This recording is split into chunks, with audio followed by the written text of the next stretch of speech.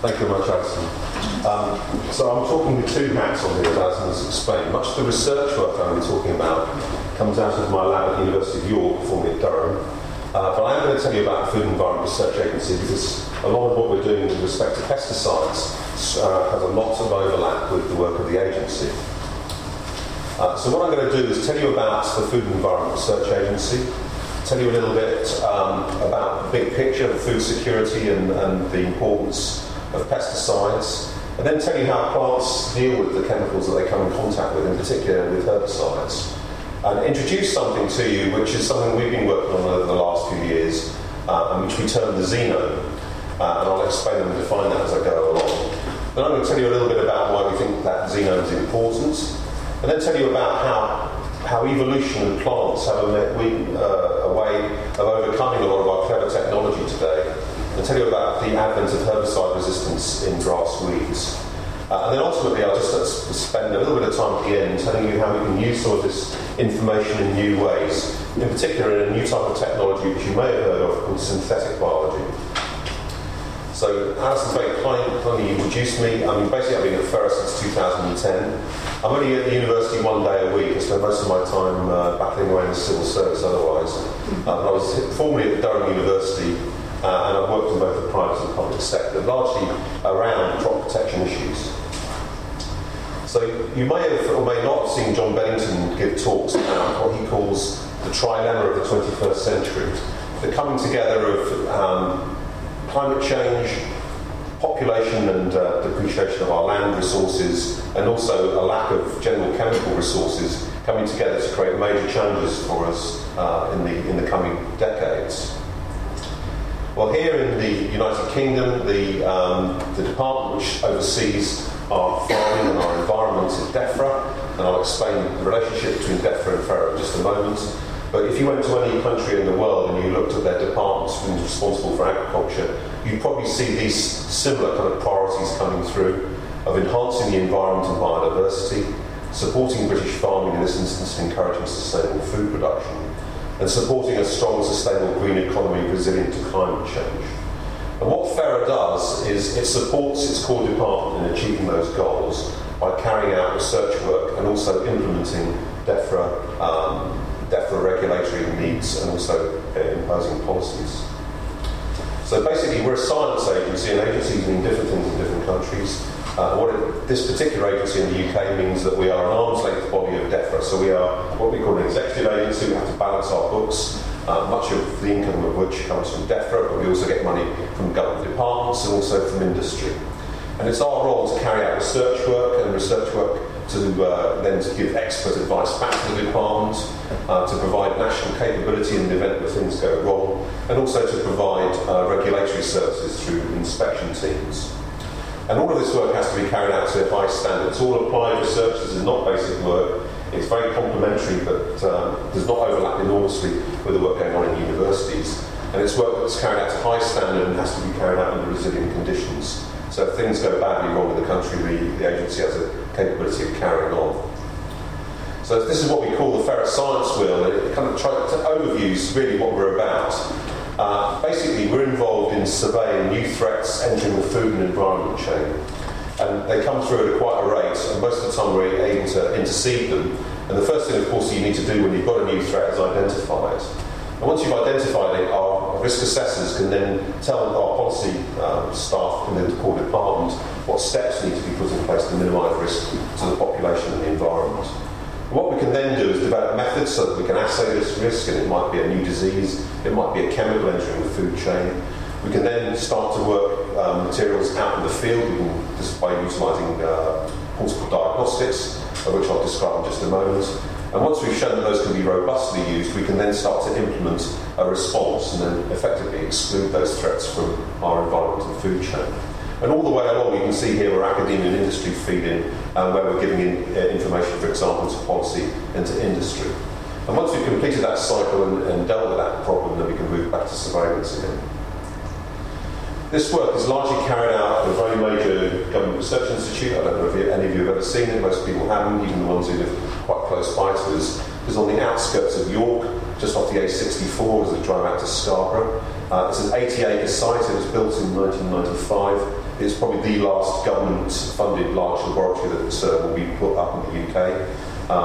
It is surrounded by an electric fence, not because of anything particularly sinister that goes on there. It's because we have an animal house facility, including we're a licence holder for wild animals, and we have home office labs as well on the site, which also need to be protected.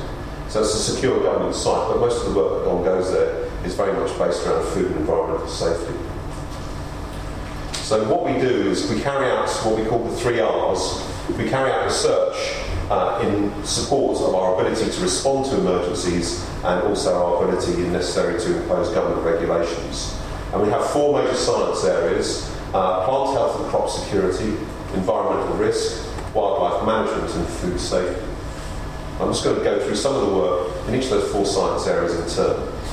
So in wildlife management, most of the time we don't get involved in emergencies like foot and mouth, but we clearly do get called out when it's all hands to the pumps. Perhaps the more routine kind of work that we're trying to avoid these sorts of instances, birds flying into aeroplane engines and bringing the aircraft down, and this is unfortunately it happens more regularly than we'd like. Now, one of the ways in which we can help to avoid those incidents is to understand bird movements in and around airports. One of the ways in which we're doing that increasingly is deploying specialist types of radar systems that are originally developed for following small missiles, and these are now being developed so that they can now pick up small birds or large birds and even tell you what kind of bird is flying by based on the Doppler effect from its wings beating together. Now, based on that information, we can see why birds are moving in and around airports at certain times of day. We can alter the habitat in which those birds live in, so we make those sorts of patterns of movements less likely to bring down aircraft. We can also use exactly the same technology to assess the likelihood of birds being injured by the building of wind turbines. We have very topically at the moment, I'm sure some of you have been following the news, a long-term badger surveillance study based down in Gloucestershire, so this is not based in York, this is based down in Gloucester. And here we're trying to understand the ecology of badgers, the way in which they move between subpopulations, the way in which they interact with farm animals and indeed with farm buildings, and assess therefore their likelihood of spreading tuberculosis to cattle. And so that's very much a topical news item at the moment. What else have we got here? We have invasive species which establish themselves in the UK and start to disrupt natural biodiversity. In some instances we will actually have to eradicate them, and that's what this guy's got his specialised air gun to do. Food safety. What we're particularly renowned for in the UK is we respond to the Food Standards Agency, so they're the guys who monitor food safety, and we're the people who do the analytical work, and we're very much rolled out when we have a food contaminant entering the food chain. So, for example, in 2008, dioxins got into the pork supply through an Irish supplier, got all around the world, and it was our labs at Farrer which identified the dioxins responsible and where they come from. So there's very difficult analytical work based on the very low levels of these compounds present in foods that can cause toxic effects. We also have an authentication service, so we can use isotopic methods to tell supermarkets or suppliers where food materials are originating from anywhere in the world. And that's becoming increasingly important with new badging. So, for example, people are now wanting to know if Parma ham does indeed come from Parma. We're seeing many cases as well of provenancing in the UK itself. We have other bits which are interested in materials moving from the inside of tins, for example, packaging materials into foodstuffs, obviously something we don't want to see. Bisphenol A being a very prominent example of that recently. And we also have a commercial service which sends out samples around the world to accredit their analytical operations by sending effectively materials which are dosed with tiny amounts of pesticides or pollutants, and we ask other labs around the world to verify their ability to detect them accurately. Environmental risk, we're very much based around pesticides entering the environment, though increasingly we're also seeing other chemicals move into the environment, like pharmaceuticals. Clearly you want to understand how they move, their likelihood of causing toxic effects to birds, to bees. So we have an ecotoxicology unit. We're home of the National Bee Unit, 150 beehives. We're very interested there in understanding the apparent demise of pollinators. But more importantly, perhaps, trying to eliminate some of the causes of disease and infestations that are coming in from overseas and threaten our honeybees here in the UK. And this is potentially showing one of the mechanisms by which we operate. This is plant health and crop security. There is indeed a plant health service, a national plant health service, which has been running now for 40, 50 years. And its role is to try and keep out pests and diseases from the UK. So that's the Colorado potato beetle. And Phara and its progenitors, which go right back to just around about the First World War, have been highly successful in keeping the Colorado potato beetle out of the UK. Now, there's quite a lot of information on this slide, but this is quite an interesting demonstration of how we do these things these days. This is actually a lateral flow device. That's a diagnostic sensor based on an antibody-based detection method, very much like a pregnancy testing kit, in fact. And if you take a plant material, mash it up, and then spot it onto that detector, it will tell you whether there's a pathogen present. And that can be very important because sometimes plants look diseased, but other times they may just be suffering desiccation or some other abiotic stress. And it's based on those sorts of decisions and the decisions that these guys are carrying out. These are inspectors. They're looking at some apples that are coming to the UK on a boat, and they found egg cases inside that belong to an insect. So we need to know whether those insect cases belong to an important pest entering the country or whether they're a harmless stowaway. And based on the information that we get from those lateral flow devices, or in this case, utilising a DNA amplification method, those apples could be impounded and destroyed or allowed into the country, depending on whether they're safe or not. Now, sometimes we don't get it right. The diseases get into the country before we realise. This is an example here of a disease that's particularly damaging trees on the west side of the country. This is Phytophthora ramorum, which causes southern oak death. It's much taken recently to attacking Japanese larch trees. And what we're doing here is removing rhododendron bushes from in and around those stands of forest, because rhododendron is a natural secondary host for the Phytophthora pathogen. If you remove rhododendron from likely outbreak spots, you can massively reduce the likelihood of disease. Earlier on in the food chain, we are also working in our site at Cambridge in giving plant breeders rights. So this is where a plant breeding company will come up with a new seed. They want to show that the seed has improved qualities, characteristics, so they can get some funding back for all of the investment they put into it. And we oversee these trials to ensure that new crop varieties deliver as they say on the tin. So a little bit about Phara. What I'm going to do now is move into talking to you about some of the trilemma which relates around agriculture. And here a dilemma that up until very recently was crisis, what crisis? So this is the Times Weekend Review, I think it's from 2005, forecasting just a few years ago the demise of farming in the UK.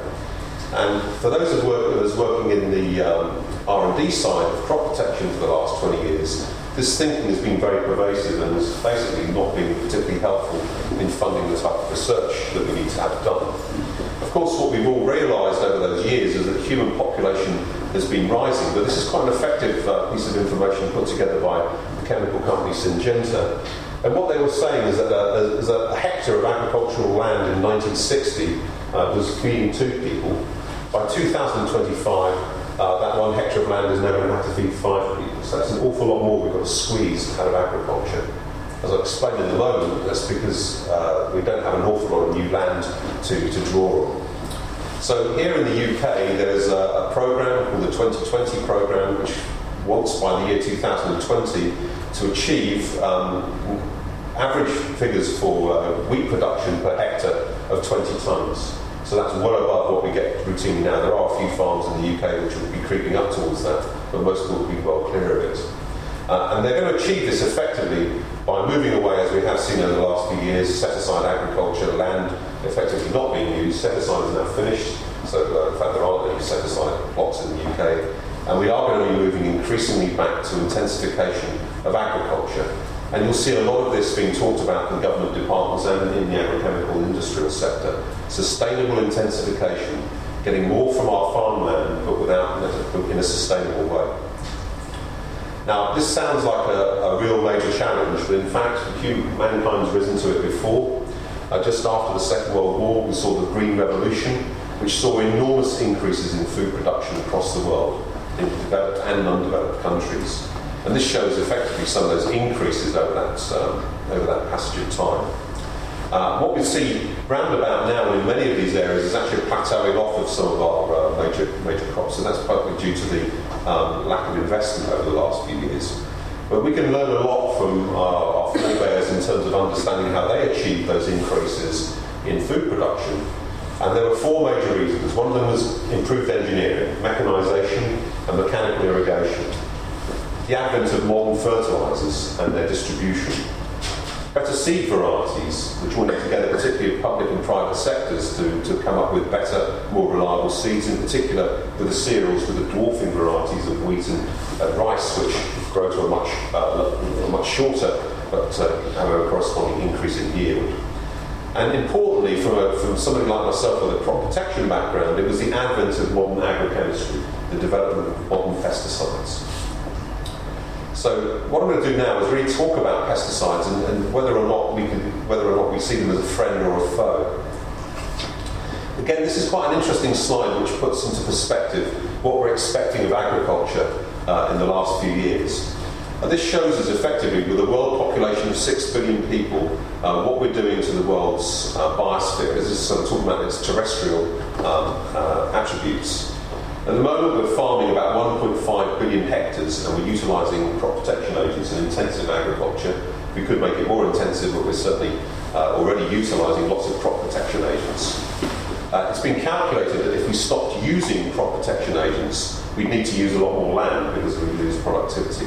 And that would mean we would now move to 4 billion hectares of land that we would now have to operate to support a population of 6 billion.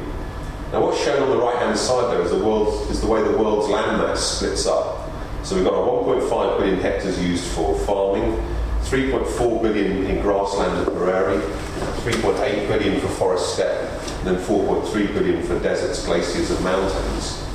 What this slide suggests is if we stopped using crop protection chemicals, we'd already be eating into some of these very pristine and important bits of biosphere in forest steppe and grassland prairie. But importantly, by 2025, if we went to move to crop protection, we're now chewing up an enormous amount of the free productive land, which is currently being used for forestry and prairie. So if we now look at where those pesticides are that we're using come from and how they're being utilised, we can see rather surprisingly from most people's perspective that in fact the largest group of sales of compounds, this is largely in the United States, but the pattern's not that much different here in the UK. You probably see a greater proportion of fungicides being sold here. You can see that herbicides are by far and away the most important segment of the agrochemical sector.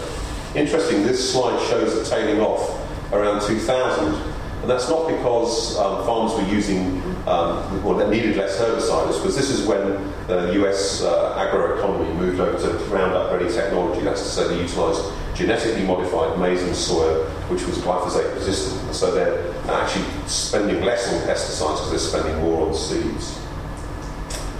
So I'm going to talk now a little bit about herbicides. Many of you probably utilise them occasionally in your garden, but they're an important group of crop protection agents, and they come in two basic flavours. They come in the non-selective flavour, which will kill all plants. So this is the stuff that you would use for clearing your lawn, effectively chemical mulching.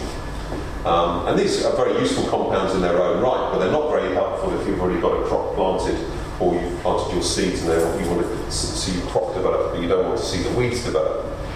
In those cases, you use a group of compounds called selective herbicides, and these effectively kill the weeds that cause minimal damage to your crop plant. Interestingly, there are a number of potential causes by which that phenomenon can work. And it's been determined over many years of study that, in fact, the most important determinant of whether you kill a plant by spraying a selective herbicide on it or not is dependent upon how fast that plant will detoxify. That's to say, break down that herbicide to less toxic agents. So this is a very simplified schematic showing what's going on here. This is a herbicide sprayed onto a leaf. It will move across the waxy cuticle of the leaf into the plant cells, and then typically it starts undergoing a set of chemical reactions. In many cases, it actually starts to increase its reactivity, and in many cases, its ability to kill the plant. Now, at this point, you really have to get rid of that entity from the cell before you start suffering toxic injury. So there's a whole set of detoxification reactions which occur, which then allow the compound to be deposited in the vacuole. Now, the reason this is kind of startlingly similar to us working in plants as we would study in drug metabolism in animals is exactly the same steps occur in our own bodies, typically in the liver. Exactly the same steps of detoxification. Except in humans, we don't store materials in a vacuole, instead we'll excrete them. So this is where we came up with a concept, and it was about 7 or 8 years ago, of describing the chemical entity that was responsible for all of this detoxification. And what we're saying here is definition is a biosystem which is responsible for detecting, detoxifying and transporting xenobiotics. Xenobiotics means foreign compound. So it could be any foreign compound, be synthetic or not, but for most of what we'll be talking about today, talking about pesticides. And all organisms, all the way down from a bacteria up to man, have a xenon at different levels of complexity.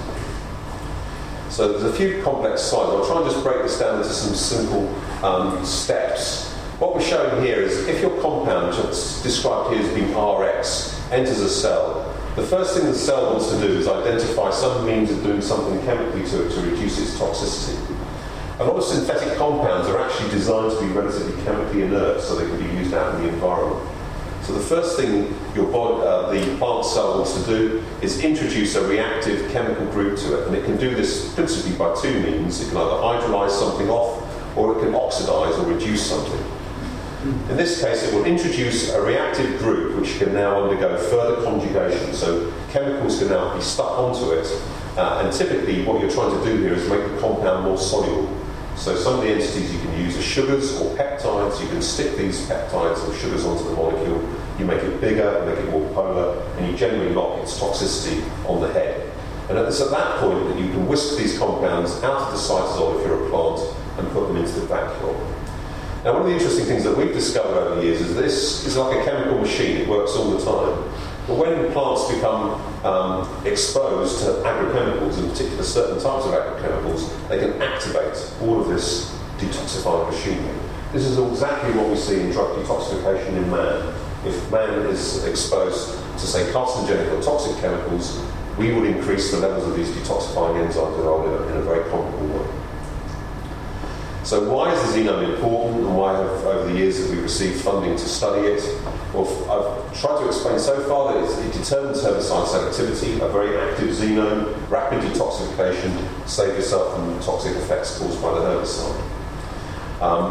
It's also important because it removes pollutants from the environment, all of the stuff coming out of chemical factories, residues in the soil, even the materials coming out of car exhausts. A lot of those will end up in plants, and it's the plant xenome which will detoxify them. Importantly, for us as consumers, we might not actually ingest the parent pesticide that was sprayed onto the plants originally. It might be a pesticide metabolite. So the xenome will determine pesticide residues in our food.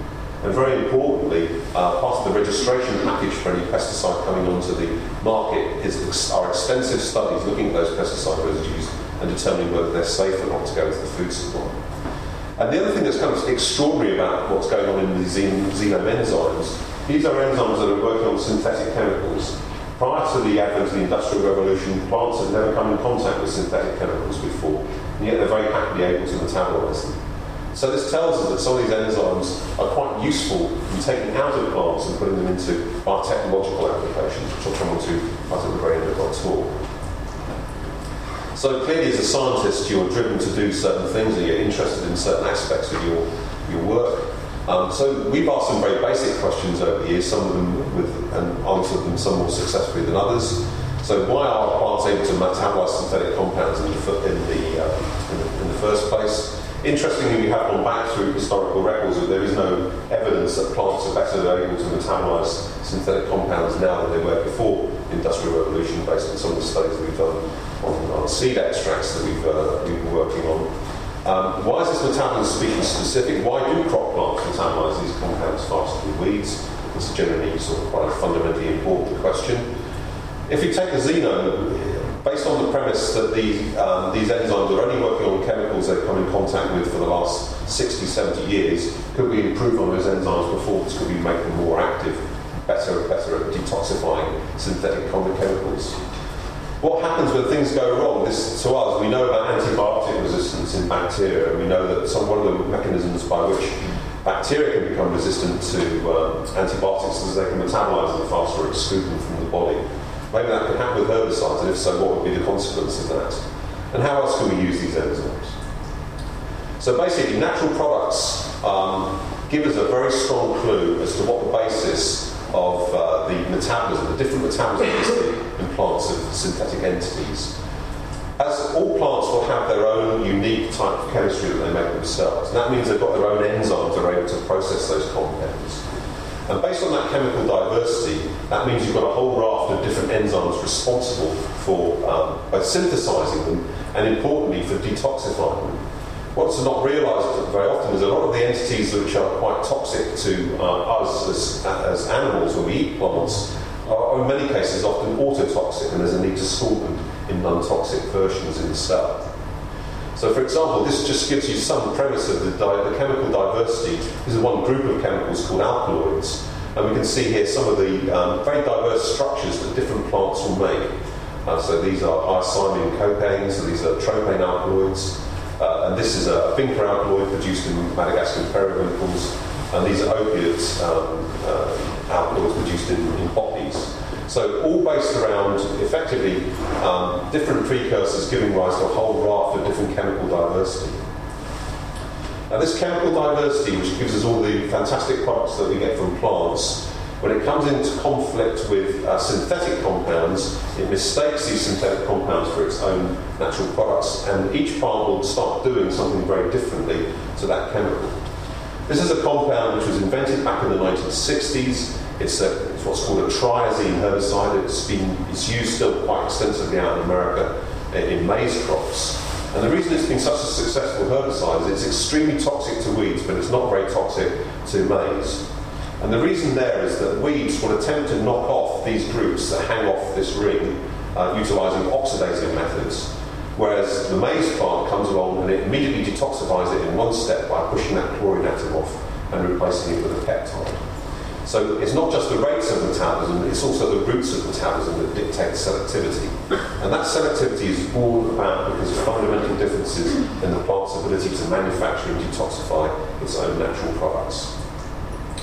Now, in the last few years, we've had some idea of the complexity of that ability to metabolise and detoxify synthetic chemicals and indeed endogenous metabolites.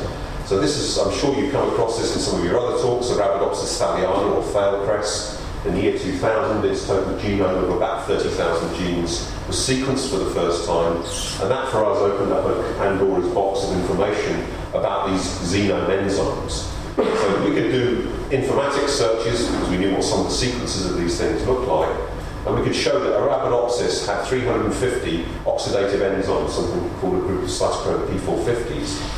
That's relative to humans who have just about 50 of these enzymes. So plants have a considerably enhanced number of these degrading enzymes compared to most animals. They had 107 enzymes that could sugar conjugate synthetic chemicals, 54 that could join peptides onto them, and 129 transporter proteins. So this was a fantastic blueprint, really, and it started to explain where all of this diversity could arise from, because there's an enormous genetic diversity underpinning it all. So what I'm going to do in the next few slides is just give you some information about how our advances in understanding of how the genome functions, and just typically talk you through some of the ways in which we do our work. So we start off by trying to understand how xenobiotics are metabolized in plants. We will then typically start to purify and identify the proteins responsible for this metabolism. We'll then carry out molecular genetic work to try and confirm their importance, typically by taking the genes which encode these enzymes and putting them into other plants and seeing whether they acquire resistance to xenobiotics. And we can also take those enzymes and we can make them more active. So completely unimportant what we're showing here in terms of the chemistry, but this just illustrates the complete diversity in different plants of all the metabolic routes that you see a single compound undergo. Now, what we would typically do in this case was we would put a radio label, a radioactive isotope, into different positions of the molecule, and we would study which particular route of metabolism this was undergoing by following the radiochemical working its way through all of those different intermediates. And in that way we can get a very detailed view, surprisingly quickly these days, using high-resolution mass spectrometry methods in concert with these detection methods, and work out what the metabolic routes of metabolism of any given compound would do. And this is the sort of information that's absolutely vital for anyone releasing a new pesticide in the environment here in the UK or elsewhere in the world. We would then take enzymes that we were interested in, and we take them from thousands of different proteins we find in that cell, and we purify them to a single band. And once we've got that single band of protein, we can sequence it. And from its protein sequence, we can then move to its genetic sequence. Once it's got its genetic sequence, we can clone the gene. And once we can clone the gene, we can then ask, what does it do at a living plant? What we've done here, in fact, is some work we've done with a chemical company, and they were interested in understanding the basis of selectivity in soybean, one of the world's major crops. We found a group of enzymes which make up the genome called the glutathione transferase, which are very highly expressed in the soybean plant. And what we were able to do, these are wild-type tobacco plants sprayed with this particular herbicide, but when we were able to put our glutathione transferase into these tobacco plants, we can now show them to be highly resistant. We've made these tobacco plants as resistant as a soybean by putting in these single genome enzymes. The reason that we're doing this is not to engineer tobacco to make them resistant to herbicides. It's to show the function of that enzyme and how important it would be in soya. And the reason that's important is if you understand that that's an important enzyme, you can now design chemical discovery programs around it to try and design selective herbicides for soybeans. Now, once we've got the gene structure, we can then overexpress the protein, and if we're lucky, we can sometimes get that protein to crystallize. We can then study its structure. So this is another glutathione transferase, this time from maize. And what we're able to do here, in fact, this enzyme is formed two donuts effectively that stick together, and the active sites of these enzymes are just tucked away in the interface between them. Now, clearly, what we were interested in here with these glutathione transferases were able to work on quite a wide range of herbicides, but some of them much less actively than others. So one way that you can do this in terms of improving an enzyme's activity, you can use rational engineering, so you can try and model the substrate into the active site, work out whether the residues are causing the biotransformation and making it more efficient. That's the chemist's way of doing things. Or if you're a microbiologist, what you tend to do is use something called forced evolution. You use evolutionary force itself to drive the design of a new protein. So what we've done here is we've taken two parent enzymes, which are shown here by the two different colours, by the orangey brown and the green, which closely resemble one another in terms of sequence but had mildly different enzyme activities. And what we allowed them to do is we chopped them up and then we let them re-anneal together utilising what we call in vitro recombination. So effectively doing what the genes would be naturally doing in a living cell. And what we found that formed out of those was a number of hybrid enzymes composed of blocks of sequence from the two different proteins. And what we were able to demonstrate was that some of those chimeric proteins formed out of two different spots of sequence, had up to 20 times more efficiency in detoxifying herbicides than either of the parents. And what we could demonstrate here, for example, is this is a herbicide for flurodiphen with increasing concentrations being sprayed on little seedlings. And you can see when you spray a wild-type plant, that's to say it has a lot of this transgenic protein in it, you see a good deal of damage as you increase. But as you put this protein that we've evolved, this mutant enzyme with 20-fold increased levels of activity towards this herbicide, you can now start to see resistance, even at concentrations which would normally be totally toxic. And we can show here, in fact, that the mutant enzyme composed of the two component parts is more than the sum of them. So these are the two parent enzymes, again, quite susceptible to the herbicides at high concentrations. So this is effectively, gives us also clues as to what can happen in nature when nature suddenly takes a turn and generates superactive detoxifying enzymes. So this one I'm going to talk about in the next few slides is something that's happened in the last 30 years completely unexpectedly and is now a global phenomenon, and it's one of herbicide resistance. And this is a very famous photograph for weed scientists, of whom there are a depressingly small number left in the UK. But this is a field of wheat grown in Peldon in Essex. And in 1982, a farmer reported a weed outbreak in this particular field, which he was unable to control using any of the available graminicide, or that's to say grass-killing herbicides that he had available to him. And so workers from nearby Rothamsted went along to the site, they collected these weeds, they took them back to the lab, and they discovered, as exactly as the farmer had described, that these weeds were resistant to all known classes of herbicide. And that's a very worrying phenomenon, but one, in fact, if you were a geneticist, you might have predicted arising from a slightly different route. So, if you think about it, herbicides applied year after year are applying a massive selective pressure to thousands and thousands of hectares where you've got a mixed population of weeds. despite the fact that there are potentially many hundreds of potential targets in a plant that we could kill those plants utilising herbicidal intervention, in fact there are a very small number of active sites with which most herbicides which are commercially sold today operate on. So for example, these are 4 herbicides, different types which are used in UK agriculture.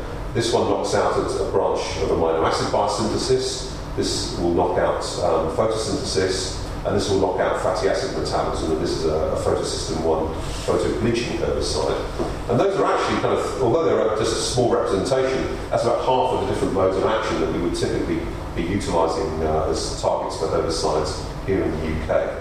So a relatively small number of target sites, farmers utilising herbicide year in, year out, sometimes because herbicides are cheaper than one another, they might be tempted to reapply the same herbicide year after year.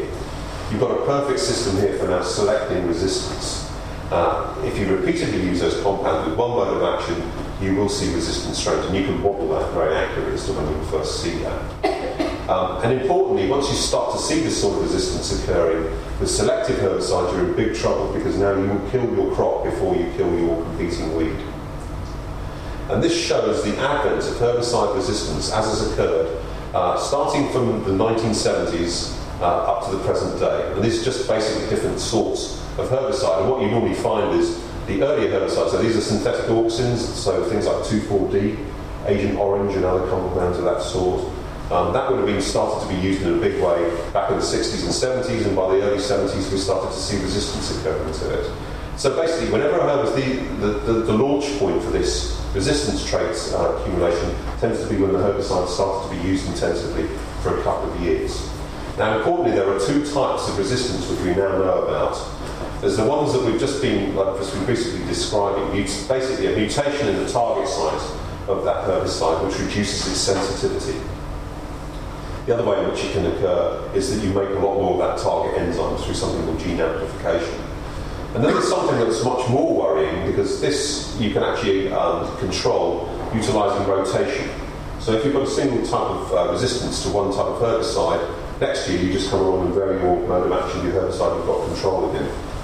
What we've seen since 1982, and this has largely occurred in grasses, but we've seen it in several broadleaf weeds as well, and this is happening all around the world, is what we call non-target site resistance. And this is where you see resistance to a whole raft of different herbicides with differing mode of actions for reasons which I'll just explain in a moment.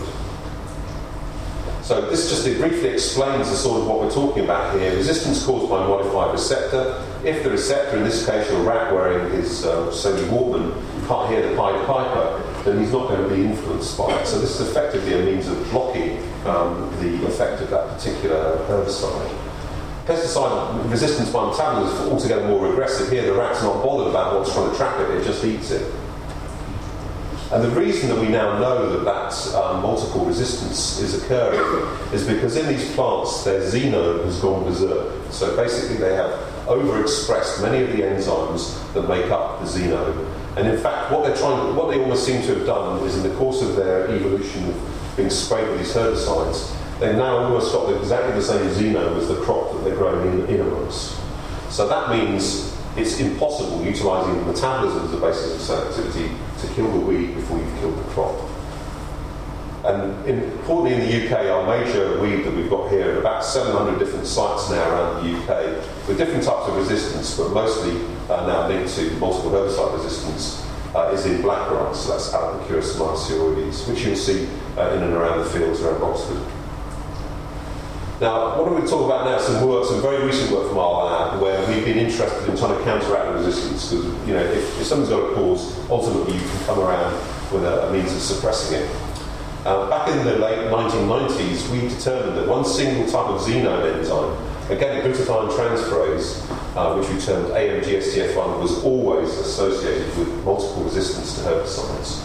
And we could virtually use it as a diagnostic marker. If someone gave us a blackgrass plant, we would test it and say, yes, this is multi-herbicide resistant because it's overexpressing this one protein. Now, 10 years ago, that's pretty much all we thought about it, until we came back to thinking on it again in the last couple of years. And we started to think, well, maybe there's something more to this protein than being just a biomarker. Could it have a causative role? Could it actually be helping to contribute to this multiple herbicide resistance? What this told us was we took this single protein, the gene encoding that protein, and we put it into another plant. And we found that those plants themselves became multiply resistant to herbicides. And they were doing this by a very complex trait. When you introduce this protein expressed in these host plant cells, they started to change their metabolism. They started to upregulate their own xenome enzymes, and they started also to accumulate protective antioxidants, exactly the same sorts of things that we'd seen in blackgrass. So for reasons we still don't understand fully, this is work that we're just about to publish, what we're seeing here is that one protein can coordinately upregulate a whole raft of different protective steps in these plant cells, rendering them resistant to whole ranges of different herbicides. Importantly, where we're going within this is that we've discovered a chemical which, through interacting with that glutathione transferase, appears to help us suppress the multiple herbicide resistance phenotype. And so what we've got here is a chemical which, when co-sprayed with the herbicide, so this just shows you how resistant these plants are. So these are blackgrass plants growing in a tub, and you can grow them with Lolium rigidum, that's Italian ryegrass. If you've got multiple herbicide resistant ryegrass, it's exactly the same thing. You can saturate these with herbicides well above their normal field rate. You see no damage on the plants at all. They're virtually immune to the stuff. We've developed a chemistry, which we call the Buster chemistry, which again doesn't show any toxicity to the plants, but when co-applied with the herbicide, gives us some partial control of the weed count. And we got very excited about this, but in fact the agrochemical chemists at Syngenta wanted to see total kill rather than just suppression. So what I'd like to do in the last few slides is tell you how we can take some of those xenome enzymes and take them, utilising a lateral way of thinking, out of the plant altogether and use them in a totally different way. So we'll come back to just the kind of reasons for doing this in just a moment, but the idea here is something, again, I don't know whether you've come across before, it's the idea of biorefining. You've probably heard about biofuels. This extends that concept to effectively think where we can take plants and we can fractionate them in much the same way that we do crude oil into all of the products that we need for a modern petrochemical age. And so these plants don't actually exist. This is just a fanciful conglomerate of images, and it's showing here, in this case, I think this will be miscanthus being harvested and turned into a fuel or a bulk chemical, and then we get value-added material. So the idea is just like refining, you get every waste stream is used usefully. And so again, this helps us with Bennington's trilemma, because the depletion of resources extends to oil. And we know that round about now, or in the very next few years, we're going to hit this point of maximal production, and thereafter we're going to be having to use our oil resources much more carefully in the future. So, in terms of going to where we would need to be in the future, photosynthesis has been our major source of usable carbon. The thing is that it's photosynthesis that happened aeons ago. So it's ancient sunlight was turned into oil reserves. And all we need to do now is to move to a world where we use ambient sunlight, which sounds like a fairly easy trick. But of course, getting useful things out of plants is considerably more difficult than it is getting things out of oil. And one of the things that's been taxing science in the last few years is how we could make biological systems more amenable to do things that they were never intended to do. And so this is a science which you may or may not have heard of. It's one which has been very much in the news from agencies like the Royal Society in the last couple of years. The idea of engineering, so rationally engineering biological systems to do things that engineers and scientists want them to do rather than what nature has given us.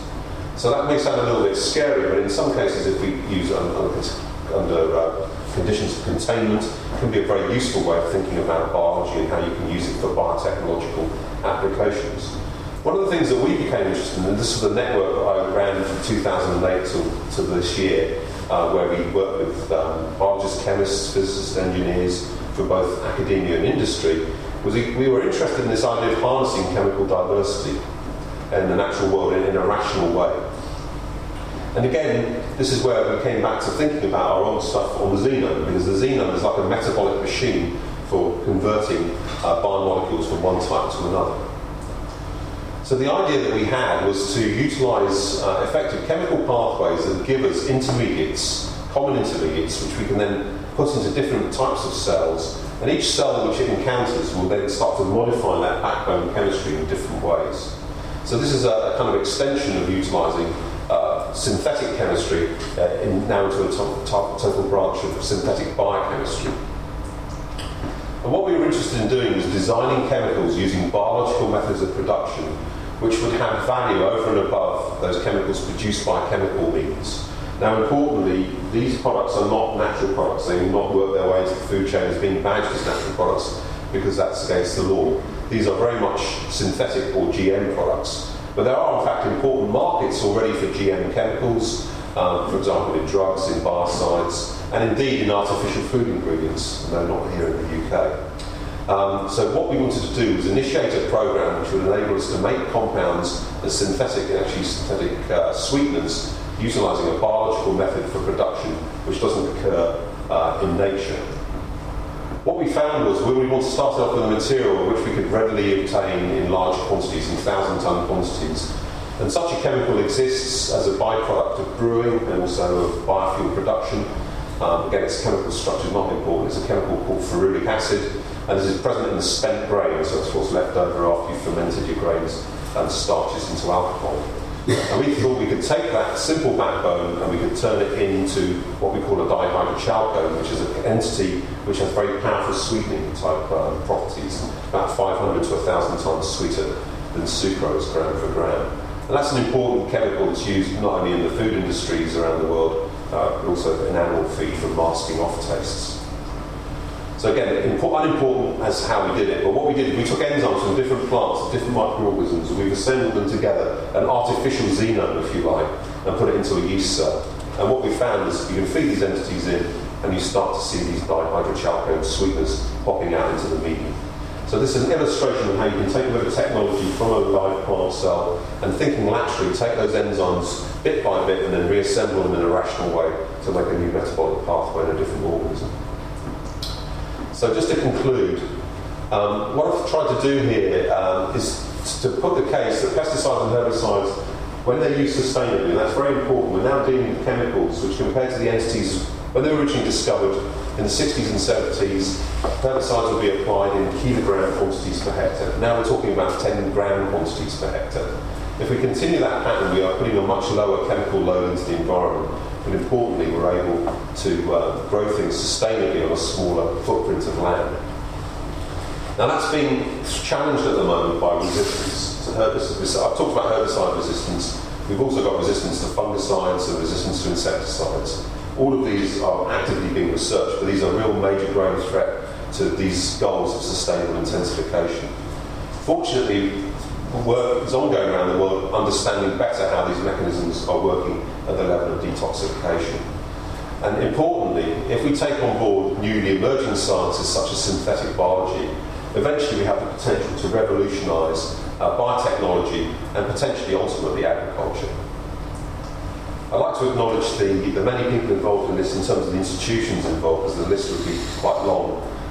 So 20 years worth of work at Durham University, both in the biology and the chemistry department. Actually, I've moved my research group down to the chemistry department because of our close links with the chemists there. Currently working in the Centre for Novel Agricultural Products at the University of York. We get a lot of our funding from the Biological and Biotechnology and Biological Sciences Research Council, particularly most recently through this Biorefining Technology Initiative. And we work closely with a number of companies, most notably Syngenta, or what was ICI Crop Protection here in the UK. Thank you for your attention.